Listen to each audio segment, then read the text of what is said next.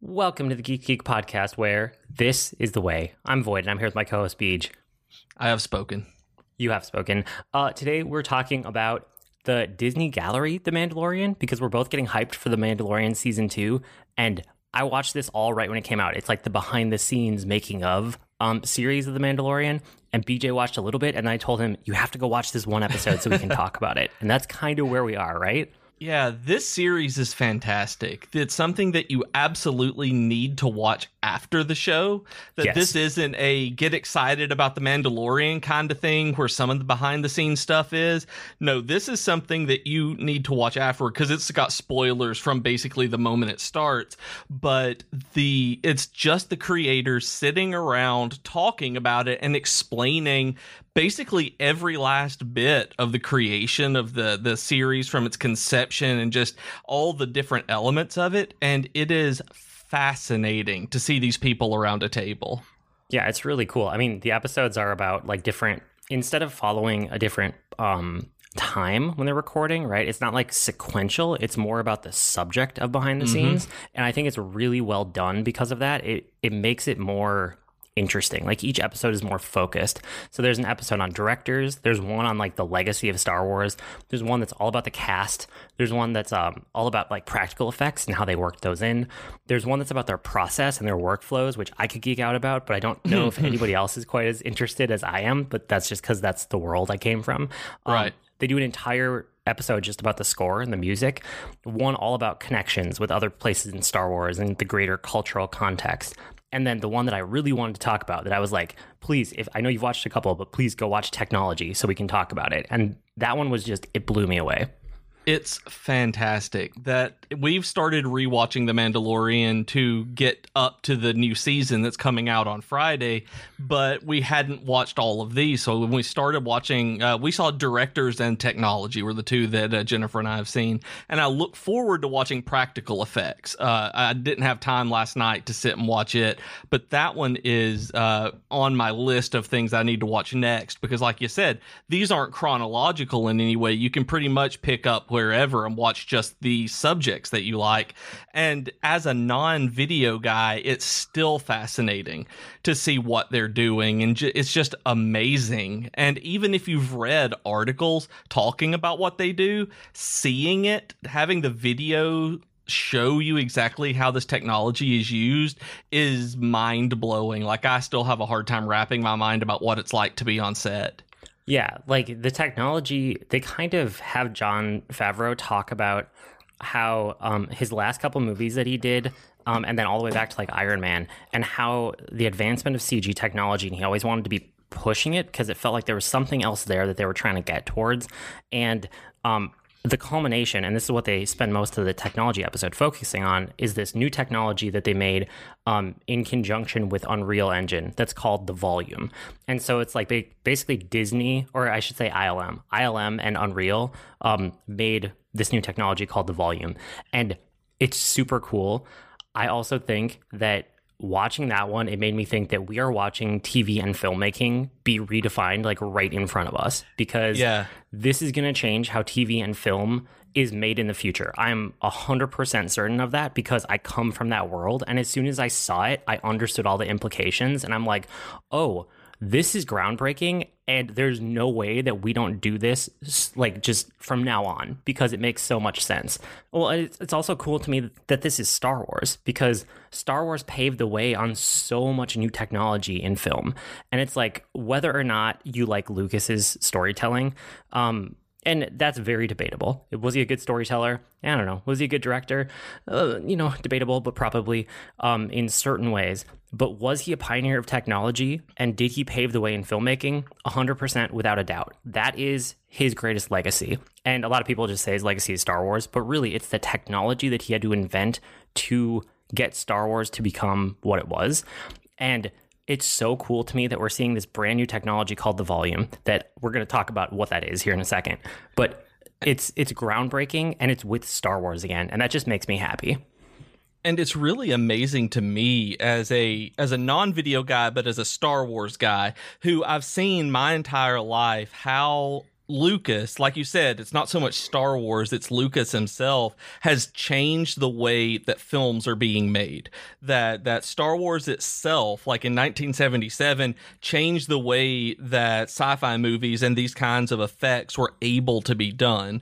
In 1999, when The Phantom Menace released, it was the first all digitally produced movie that had ever been made, feature film that had ever been done. And on top of having the practical effects on top of the CGI, he was doing things with it and coming right up to the edge of what the volume is now.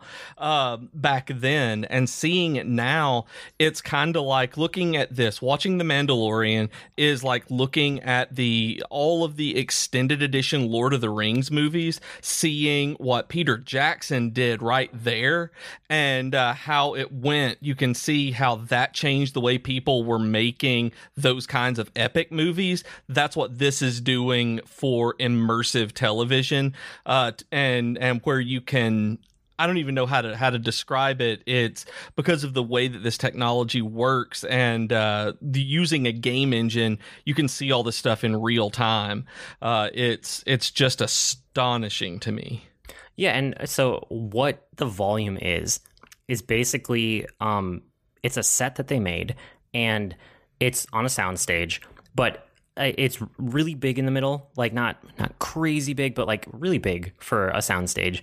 And around all of the outside is basically a dome, for lack of a better word. It's not quite that. It's more like kind of a circle on the edges and then a big flat part on the top. But you're kind of surrounded by a dome of LCD monitors that just cover up your entire view. So any direction that you look, you are surrounded by these gigantic, like, wall-sized LCD monitors. And it pairs that with the Unreal Engine so that they can render things in real time. And then it pairs the Unreal Engine that's generating the graphics with the camera, and it's tracking where the camera is in 3D space. So using like basically VR technology. It's VR technology. It showed him with, I think, a Vive on his head. It may have been an Oculus, but the handsets looked like a Vive to me. Seeing what like it was in real time with a VR headset, like it's insane. Yeah, so they basically use VR technology to track where the camera is looking, and then they make sure that whatever is like the direction that the camera is facing, that part that's being displayed on the LCD screen behind it is always perfectly parallaxed to the camera. So you can move any direction with the camera and it always looks correct, and like in real time, it is rendering the background for you. And it completely replaces the need for green screen and blue screen, because you're basically just doing it all on set and capturing it all in camera. Because the way that you typically would have to do this is you would shoot on a green screen set, or you'd have to go out on location somewhere. But the comparable technology is green screen or a blue screen set, where the whole background is a very evenly lit green screen or blue screen. You shoot the whole scene.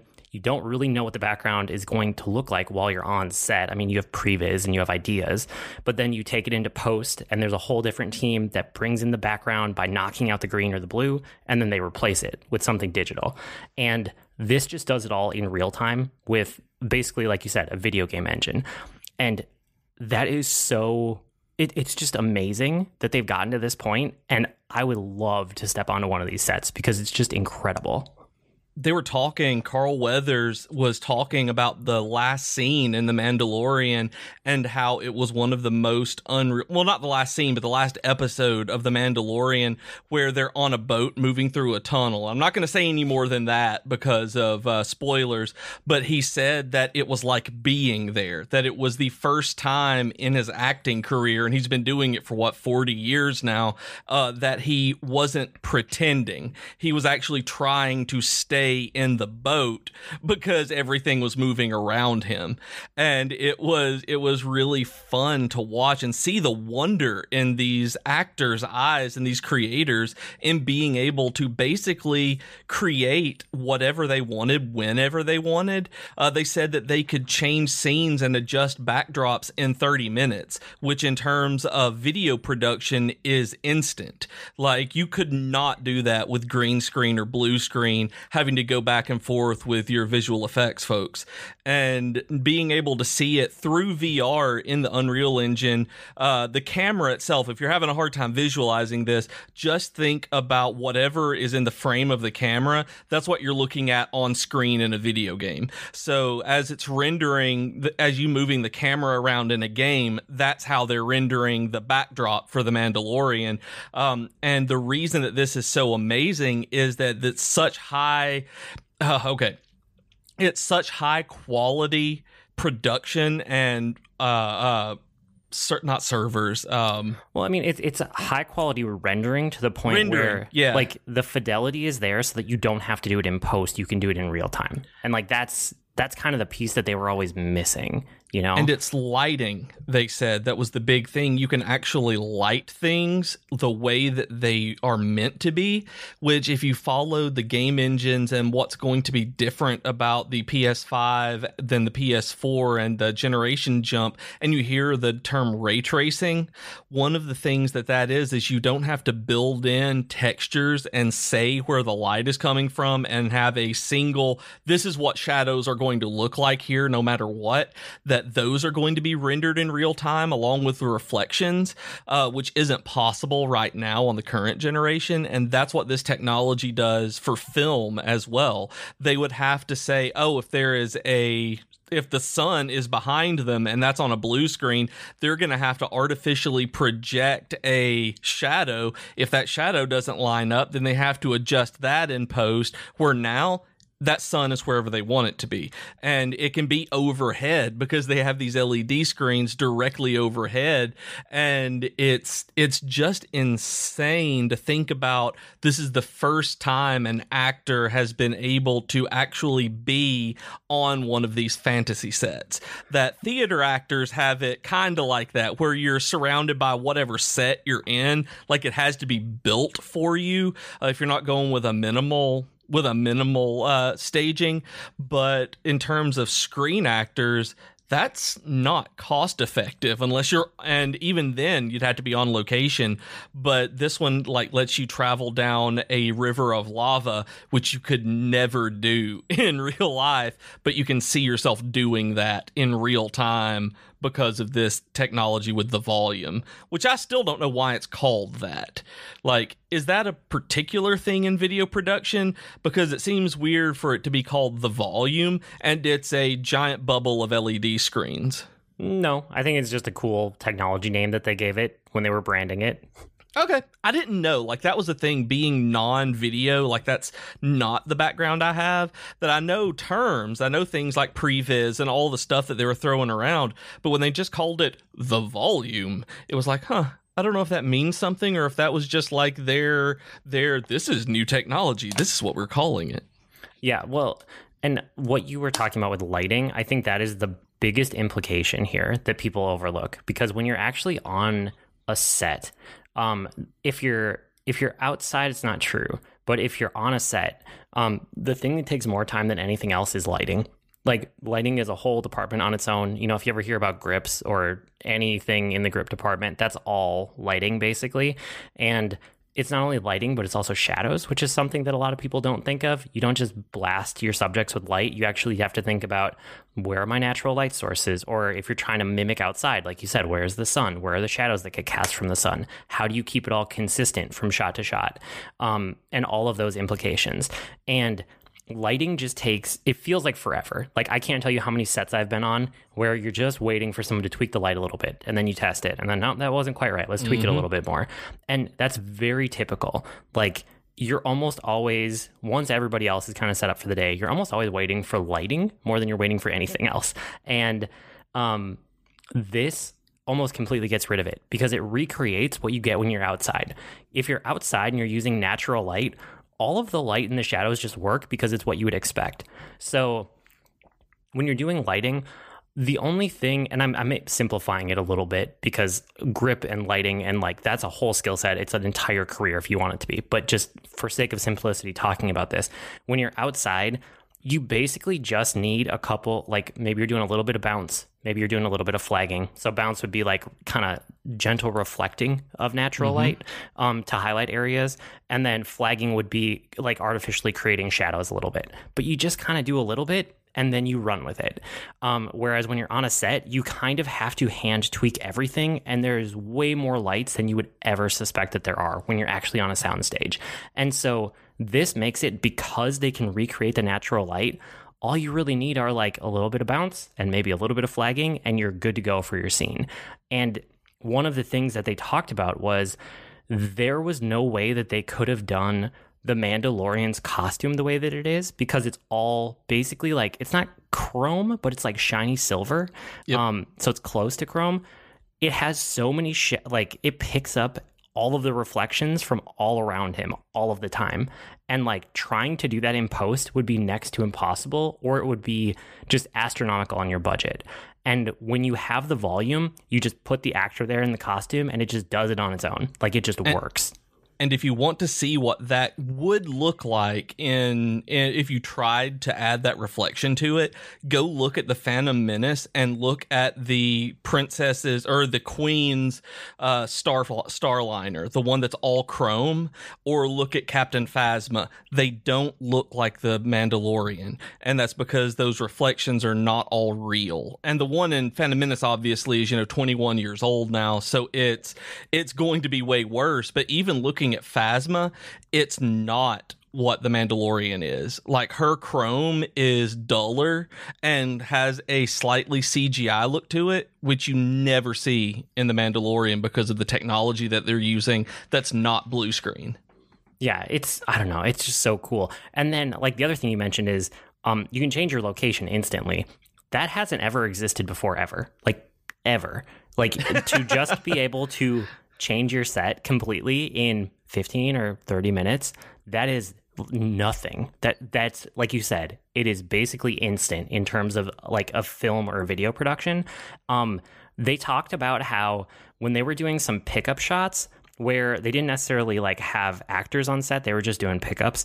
A couple of the directors went in one day and they would just like shoot a couple minutes of this thing and then be like, okay, switch it to the next set. And then they would be like, okay, we'll shoot a couple minutes of this. And they were literally just doing pickup shots one after another in like 10 or 15 different locations over the course of just a couple hours. And it's just a thing that's never been done before.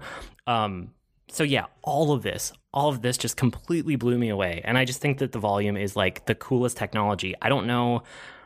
There's no way I see a future where this doesn't start getting used for not only other like kind of high-end premiere TV like The Mandalorian, but anything coming out in the future from HBO or Disney Plus or any of the Marvel shows, or the next big thing like Game of Thrones was. There's no reason that all of them wouldn't use the volume, because it's so much more cost effective and there's so many benefits to it. And using a game engine like this is insane to me. Like, I'd never thought about it before this, and it never even clicked until, like, I'd read an article that they were making all of the backgrounds in the Unreal Engine, and I'm like, yeah, of course they are. That's absolutely why they would be doing, like, that's a brilliant idea. And I thought they were doing it in post. I thought they were just making these levels in Unreal and then taking the footage and putting it on top of that in the level and superimposing it. But no, they're actually filming it, and it's just nuts. What really got me about the screens that they're using are that they're borderless, that they've managed to completely make this seamless where you don't see all of the individual screens, which is obviously it's Disney money that does that, or Star Wars money that does that, but I've never seen that before. It's crazy. Well, and they have a little bit of seams between the screens that are kind of like surrounding you. If you look at eye view, and the screen that hangs down from above, from the ceiling, there's a little bit there, but that would be so easy to replace in post, because you have all of that data. Like, you've already made all of these scenes and rendered them. Like, it would be no effort at all to just, let me just fill that in post. Like, that's super quick. But yeah, I mean, it's not even just TV. Like, they're going to do movies on this. There's no way they don't do movies on this. And I would just suspect that we see more and more of this and less green and blue screen over time. So explain to me something just on that right there, that not being a video guy, like I completely understand what the blue and green screen are. I've used them, that kind of thing, but I don't understand the difference in a blue screen versus a green screen. You basically just go based on what you're shooting. So if you have stuff that has green in it in the foreground, you're going to use blue. And if you have a lot of blue in the foreground, you're going to use green. The reason is because basically all color data in video and film production is captured in RGB, red, green, blue. And you can never use red because there's so much red in the human skin tone that it just doesn't work. So green and blue are your two options. And then they're honestly totally swappable. It just depends on like what the other objects are in the scene. That makes sense. I wasn't even thinking about it being RGB. Like, that didn't even cross my mind in terms of the reasoning behind those two particular colors, but of course it is. So, yep. Okay, yeah. I was just curious because I knew you would know the answer to that, and I've just not bothered to look it up. I'm like, I wonder why they use those two colors. So yeah, it makes it easier to isolate a color channel, essentially. Yeah, cool. Yeah. So I think generally we're hyped for The Mandalorian Season 2. I feel like I could go on about their workflows and their pipelines and stuff, but that's maybe for another time. If you guys actually want to hear about that, you can set it as one of our questions for the Q&A episode this year, which probably gets us into the fact that we are part of a network. We have podcasts, we have streamers, we have the Geekery blog, all that and more at geek2geekmedia.com, or you can go to geek2geekmedia.com/subscribe to get it sent to you. We also have a Patreon and a digital magazine. What's the newest with that? We published the Halloween issue of Press Start yesterday as of this recording.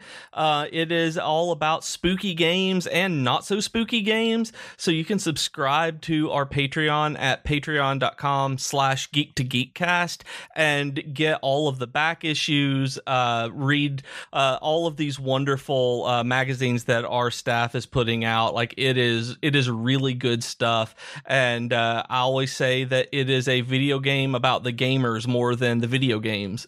Video game magazine about the gamers more than the video games. So it's good stuff. Y'all check it out. Yeah, and like I said, we have a Q&A episode coming up. We always do one around Thanksgiving as long as we get enough questions. We have not gotten enough questions yet. So if you have questions about anything, please send your Q&A questions, and if we get enough, we will do a Q&A episode right around Thanksgiving and answer whatever. If you want to hear me talk about workflows and pipelines in video production, I can do that. And with that, it brings us to Weekly Geekery, where we share what we've been geeking out about this week. What have you been up to? Well, I've been playing a lot of World of Warcraft. Like I mentioned last week, that was probably my big thing. I have finally unlocked the allied races that I wanted to in the game by doing specific achievements and going through various quests. And they removed any reputation and faction requirements not faction, but reputation requirements. So you don't have to grind those up anymore. So you just have to fulfill the story and achievement requirements. So I spent the last little bit working on the Kultiran humans and the Void Elves, which are really awesome. And so I've got those I'm excited about. I'm leveling up a Warlock, and I think some of us are going to be playing on the Argent Dawn server on Alliance side with each other. And Demai has got us in his guild, which are awesome folks. They got me one of my end of expansion mounts last time. I wanted to say last year, but it's not last year. It was last expansion. And so I'm having a lot of fun with that. I'm finished up season 1 of Sabrina. Oh, cool. It's really, really good. Like, it gets dark by the end of it. Like, I'd mentioned last week where it got dark. It got even darker. Like, it is still one of those that has this aesthetic of just a fun Halloween show to me. Like, that's what it feels like. And then it does things that I'm like, oh, I did not expect seeing that. And I'm not going to say anything for spoilers for people out there who like that kind of thing, but watching the chilling adventures of Sabrina is absolutely worth it if you're into the occult and dark horror stories stories like that. It's not scary horror, it's just horror themed. And then Austin has got me really super mega interested in Dungeons and Dragons again. I am crazy excited about this. His birthday's coming up next week, and so he's been wanting to do a Dungeons and Dragons campaign. So we're going to get on Zoom and play D&D with our wives. It's going to be Jennifer's first time trying it as well. She's going to give it a real shot, and I'm really excited to do this. I'm working on a birthday campaign with boats and sea hags for him because he loves stuff like that. And he was like, "You know more about the rules than I do, so you run this." And I'm excited because I had gotten into D&D a couple of years ago, maybe it was a year ago, and really liked playing the Adventurers League, but I kind of fell off of it because I didn't really click with. I liked the people that were there, like I've said before, but it didn't ever feel like, oh, I'm just gonna run and go do this, like we're hanging out, but like it did with the board game group that I joined right before the COVID-19 pandemic hit. So, but now I'm like, oh yeah, this is why I love Dungeons and Dragons. So I've been working on the module for that and putting it together. I'm crazy excited. I've even bought a couple more books that I've got shipped here. I'm getting shipped here. That I got the notification while we were podcasting. My phone dinged, and I saw that my Ghosts of Saltmarsh source book had shipped. So I've got all of my ghoulies and ghosties for the ocean coming in maybe tomorrow. So I'm excited to actually play this game. That's really cool. I sit and look and read and watch it and see stuff and read about it, but don't get a chance to play very often. So hopefully some of this will come up and get to play it. And just speaking of that, talking about the network earlier, we've got a live play coming up soon that some people are putting together, and y'all always need to go listen to Bama Shocks on his Twitch stream. He does King of the Heel, which is a D&D live play. So y'all should definitely check those out if that's your thing too. Oh, that's really cool. I wasn't going to talk about it this week, but it fits too nicely with what you were just talking about. So I started playing a Dungeons and Dragons board game with my kids, and it's one that just came out. Like, it just came out in the last couple weeks here. It's called Dungeons and Dragons Adventure Begins, a cooperative board game. It is really cool. It's super fun. It's this kind of... I always felt like the starter set of D&D and like the D&D Essentials kit, they were like one step too advanced to get me and my kids into D&D because I had never DM'd and they had never played. And it's just like one step too far. And this board game, it's this amazing intro to some of the core thinking of Dungeons and Dragons without having to go all the way to playing the core game. And it goes out of its way to encourage you to like narrate and describe things, and you basically like get all of these options. Like, it's not a ton, it's like maybe a couple choices for each piece of what essentially becomes like a kind of makeshift character sheet for you. It's not super customizable, but that's good because it makes it fast, but it is modular, so it's kind of customizable. So you pick like your character's look, you pick your character's kind of like background, and then you pick like their core abilities. And every character has like a standard weapon attack that you can just roll a dice to do, or they have their own style of improv attack where if you describe it, then you roll a dice, and you have the chance to do much better in one way or another. So like you can basically crit or like just do more damage or extra effects if you go out of your way to describe things. And it gives you a lot of like things in front of you that you can use as prompts to build off of while you're trying to like think of something clever or trying to describe things. So like they have custom backpacks, and at the beginning it says just, hey, look through all the backpacks and grab a pack that looks interesting to you. It's stuff like that. This is fantastic. Like, this is exactly what I need to get Jennifer into this. And she has only seen me play D&D in the massive, like 4 to 6 hour Dungeons and Dragons campaigns with people who have known how to do it.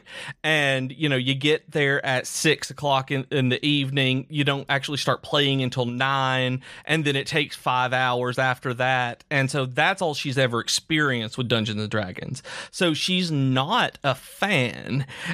And so this is perfect, especially since it's 2 to 4 players.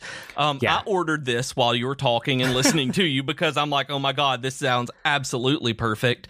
And this should be in before we do the Austin's Dungeons and Dragons party. Get it, party, because it's a party and it's a party. But I'm excited for this when you say this, because it has the miniatures and it simplifies for 2 people. Like, it's not me standing there like telling a story and my wife staring at me. It's actually a board game of doing stuff, and everybody gets to be DM and players, and I think that's a key thing because it gives everybody a turn to experience both sides of it, and it does a really good job of keeping the feel of D&D. Even though I haven't played that much D&D, I've listened to a ton of live plays. I know the core feeling of it. It does a lot to keep that feel. So there's a 20-sided dice in the game, and there's also a 10-sided dice in the game. Those are literally the only 2 dice. The 10-sided one is for the DM roll. The 20-sided one is if you're a player. And you have minifigs, so if that's something you're into, each of the characters gets one, and you all take turns being the DM. So there's a bunch of boards that you work your way through. They're very simple boards, and each one has its own set of basically encounter cards. And so you shuffle these encounter cards, you load them into there's this little DM, I don't even know what to call it, but it's like a little DM base station thing. It's really small, but it's perfect for what it is. It's just big enough to store this mini deck of cards. And so then whoever's turn it is to be the DM, you hand that to them. They draw the card off the top, and then there's art on one side, so you face that towards the players, and it kind of locks into your little DM stand. And then the back of it faces you, and it has whatever the encounter is. And some of the encounters encourage you to be creative or be part of a story, or do a roll of some kind to succeed or not. And some of them are fights. And whoever's the DM is in charge of that encounter, but they're also the player. And because that DM role rotates between all the players, you never feel like you're stuck in a role, but you always feel like you're getting to experience all the parts of the game. It just sounds fantastic. It sounds perfect. Even like you said, the starter kit is just one level too high.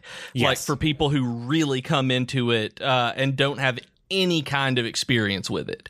The Essentials kit that they put out is kind of a step above that, and it's basically, you got starter kit, which is 1.0, and then the Essentials kit, which is 1.5 before 2 is just buying the game books and playing. But the Essentials kit, I bought it this last week, and it comes with 2-player rules where they introduced sidekicks as part of the game, where they're basically small NPC cards which you can use as a DM or as a player to kind of have actually complete the adventures, but it's still one person DMing for another while both of you either control those characters or one of you does. And so this gets around that. It actually sets up how you can move back and forth, and it becomes more of a collaborative thing than just one person telling another person a story and them reacting to it, and you're trying to interact. I am excited to get this in. I am so glad that y'all have been playing this. Do your kids like it? No, they like it a lot. So I played with both the kids. We played a 3-player game. We had a blast. I think my wife is interested enough that we could try the 4 of us sometime soon. But one of the best things for me coming out of it was that even though all 3 of us got a chance to be the DM, my kids really liked it when I DM'd, because when I'm a DM, I want to make it fun, and I want to make it more descriptive and not so much about the mechanics, because I don't know, I always feel like if you want a tactical strategy game, there are those out there. DM is more about storytelling, or Dungeons and Dragons is more about storytelling. So I really tried to describe a lot when we were doing the encounters, and especially the fighting ones, the actual, battles.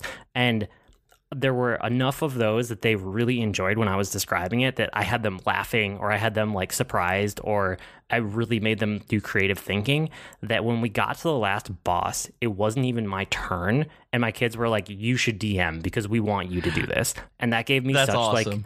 It gave me such an ego boost. It made me feel like I could actually DM a real D&D game at some point. And I think that's the entire point of this board game, is to get you to the point where you feel comfortable enough, maybe I'm ready for the next step. And I think if we play this game enough, I might finally get there, and I might pull the trigger and actually playing Dungeons and Dragons for real. Like, I would love to hear you talk about that, especially with just the family games. Like, those kind of things end up being the most fun sometimes, of just the people you have around and want to do this. And that's why I love the idea of this, because I love co-op games and I love actually being able to play games with Jennifer. And a lot of times it's hard to find a good 2-player game that has meat to it, and this one might. Like, this one might be what we need to be able to play through. So this is fantastic. Like, I am so excited to know that this exists. Yeah, I highly recommend it. So I think it's probably one of the best board games I've played all year. And again, if you didn't catch it up front, it's called Dungeons and Dragons Adventure Begins, a cooperative board game. It's kind of a mouthful, but you can find it out there. It's very easy to find. It's about $25 on Amazon right now. It's very affordable. That's why I went ahead and just bit the bullet while you were describing it. I looked it up and for $25, this is absolutely something that I can do. It's not like you're investing 50 or 60 bucks in something that you might like. $25 is within that range of, okay, I can probably swing that, and if I don't like it, know somebody who might want to buy it off of me. Yeah, that's exactly how I felt too. So outside of the D&D board game that I played, I wanted to follow up on Genshin Impact, since we talked about that a lot last week. Right. I finally, after 60 plus hours, hit the slowdown that some of my friends were talking about. So it happened to me at about adventure rank 25 or 26, which again was really far into the game for me. Like, I got so much out of this game for free, but I feel like now I'm playing, it kind of wound down to about an hour a day. Now I'm at like half an hour a day, where there's only so much I can do to advance with like my daily set of resin before I just have to wait for it to recharge. And you can kind of pay your way to get more resin, but it's such a diminishing return that I still don't feel incentivized to do that. So I really hope that they speed up some of the like leveling and advancement once they roll out the next new area, because I love the story every time I unlock more of the story, but the story is kind of gated behind my adventure rank. So that's where I'm at now. It's this like slow little bit of progress every day. And then whenever I get to a new adventure rank that actually unlocks some of the core story, I'll sit down for like an hour or two and play through that story chunk because I really enjoy it. Oh, that makes a lot of sense. Like, it's not something that I've even gone back to this week after us talking about it, but I've seen a lot more people talking about it. So, but I hate it that you've hit that slowdown.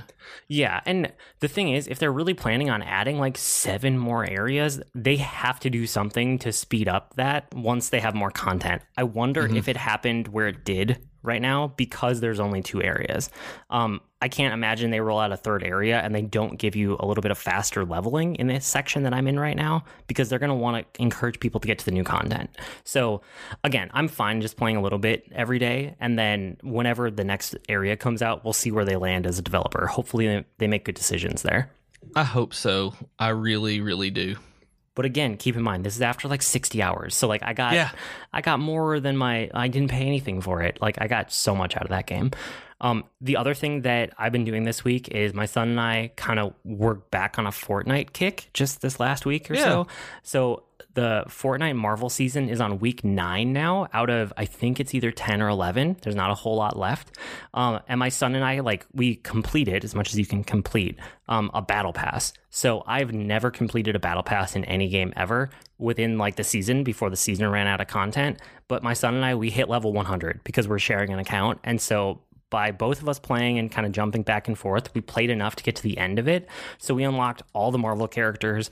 We did all of the awakening challenges for the characters, which gets you their actual superpower skin.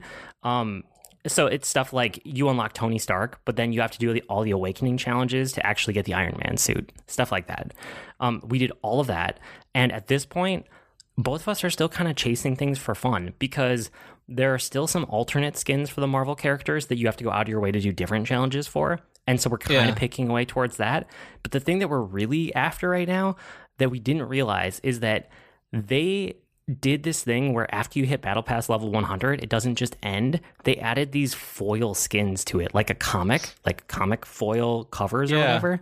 I had no idea about this until you texted me about it. I had no idea either, but we got to the end and it's like, okay, now you can start working on your silver foil skins. Instead of getting a little bit of dopamine hit every level when you get like a little thing, basically every 5 levels, you'll just unlock another foil skin.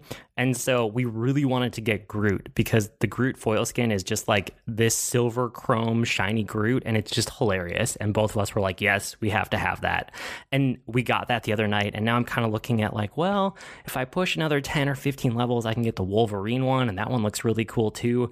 So even though we beat the battle pass, I'm still playing. And it's because they've given us so much to do this season. Like, I can't believe how much better this Marvel season is compared to the seasons, which I played probably 2, 3, maybe 3 of in Chapter 1 of Fortnite. So the changes that they've made between Chapter 1 and Chapter 2 for seasons, it's just like night and day. Like, they change things so much faster. They add things so much faster. There's so much more to do in the Battle Pass. It's not just the weekly challenges. It's the weekly challenges plus the daily challenges plus all of these Awakening challenges. Plus there was a side set of Wolverine challenges. Plus now there's alternate skin challenges. Plus they have different like custom game modes every week. Like, there's always a new thing. And when I was playing Fortnite Chapter 1, I liked it, but I would stall out because I'd be like, oh, I'm kind of doing the same thing over and over. They do enough week to week now that it's hooked me for this entire season. And I don't know if that'll be true once it's not Marvel anymore, once it's whatever the next season is. But I have utterly loved this season of Fortnite. It's been so good. And I haven't gone back and played it again because I'm fickle and I bounce between things so often. But I want to. I know that the end of this season is coming up, so I need to get back in there. There's no way I'll be able to finish it. But I like playing it, and like you told me before earlier this week, there's a Halloween event on it now where you can come back after you're killed and still fight people as a shade, which sounds really, really cool. And as you guys know, and as you know when you told me, I love Halloween events, so that one makes me happy too. Yeah, so basically just for like a week and a half here, there's a completely alternate win condition where if you get killed or if you get knocked out, eliminated, you turn into a shade, you come back, like you said. But what happens is, regardless of what game mode you're in, all of the shades are on a team together. So even if you're in single player game where everybody is like a free for all, as soon as you get knocked out and you come back as a shade, you're on a team with 20 people or 50 people or however many people have gotten knocked out that haven't been eliminated yet.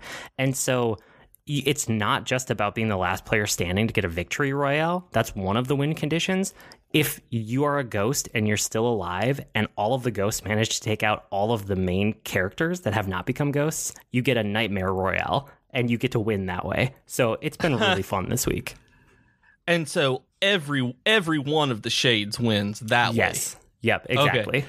So it counts. That's really cool. Like, I didn't know if it went down to the one of the shades. I'm like, that could get annoying. No. But if it's everybody just eliminating the living, like, that sounds really cool. That's exactly what it is. So yeah, I did a bunch this week. I have other stuff too, but I'll keep them for next week. But yeah, like Dungeons and Dragons board game, Genshin Impact, Fortnite, Marvel season, they've all been super fun. And I feel like I'm kind of getting to the point, like, you know, getting Genshin Impact off the list or out of the normal rotation. I need to do a couple more runs in Hades to see the credits, but like games are going to start coming out next week, you know, like Watch Dogs Legion. I think I'm picking that up. And then we're into November, and then we're into new consoles, new games, new everything for the next like month and a half. So I'm kind of trying to wrap some of these things up so that I'm in a good mental spot to dive into all the new stuff.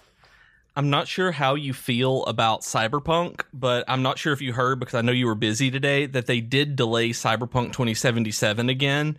It's been delayed into December right now, but I'm expecting that to be pushed back even more. So that's one less to worry about early on, which I'm actually happy about because of everything starting to come out and the new consoles and all of that. It's going to be really hard to keep up with everything. So I'm excited for Cyberpunk, but it has been delayed. So anybody who's listening to this and you didn't know it, I'm sorry.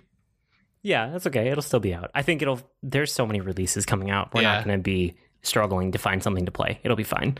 That's probably it for this week. You guys can write to us with comments, suggestions, questions, please questions. Questions for the Q&A episode would be fantastic. Our email address is geek2geekcast@gmail.com. We'll get the questions there. Or you can reach us on Twitter @geek2geekcast. We will also pull questions from there. Or you can reach either of us individually on Twitter, and any of those places, we will grab the questions and throw them into our document. We also have some great discussions on Slack and Discord. You can go to geek2geekmedia.com for invite links. While you're there, make sure to check out all the other content on the network. We've got blogs and video game reviews, and we also have our digital magazine, Press Start. I blog at agreenmushroom.com, and you can find me at grnmushroom. That's green mushroom without the E's on Twitter. I'm also on the Disney Forever podcast, where we watch and react to a different Disney movie every week. And I'm on Twitter as that Professor Beej. That's Beej with 2 E's. And I also co-host the Dragon Quest FM podcast, a show about the Square Enix RPG series. We've been Void and Beej with your Geek to Geek podcast. That'll do it for this week. See you next week, geeks. Bye, y'all.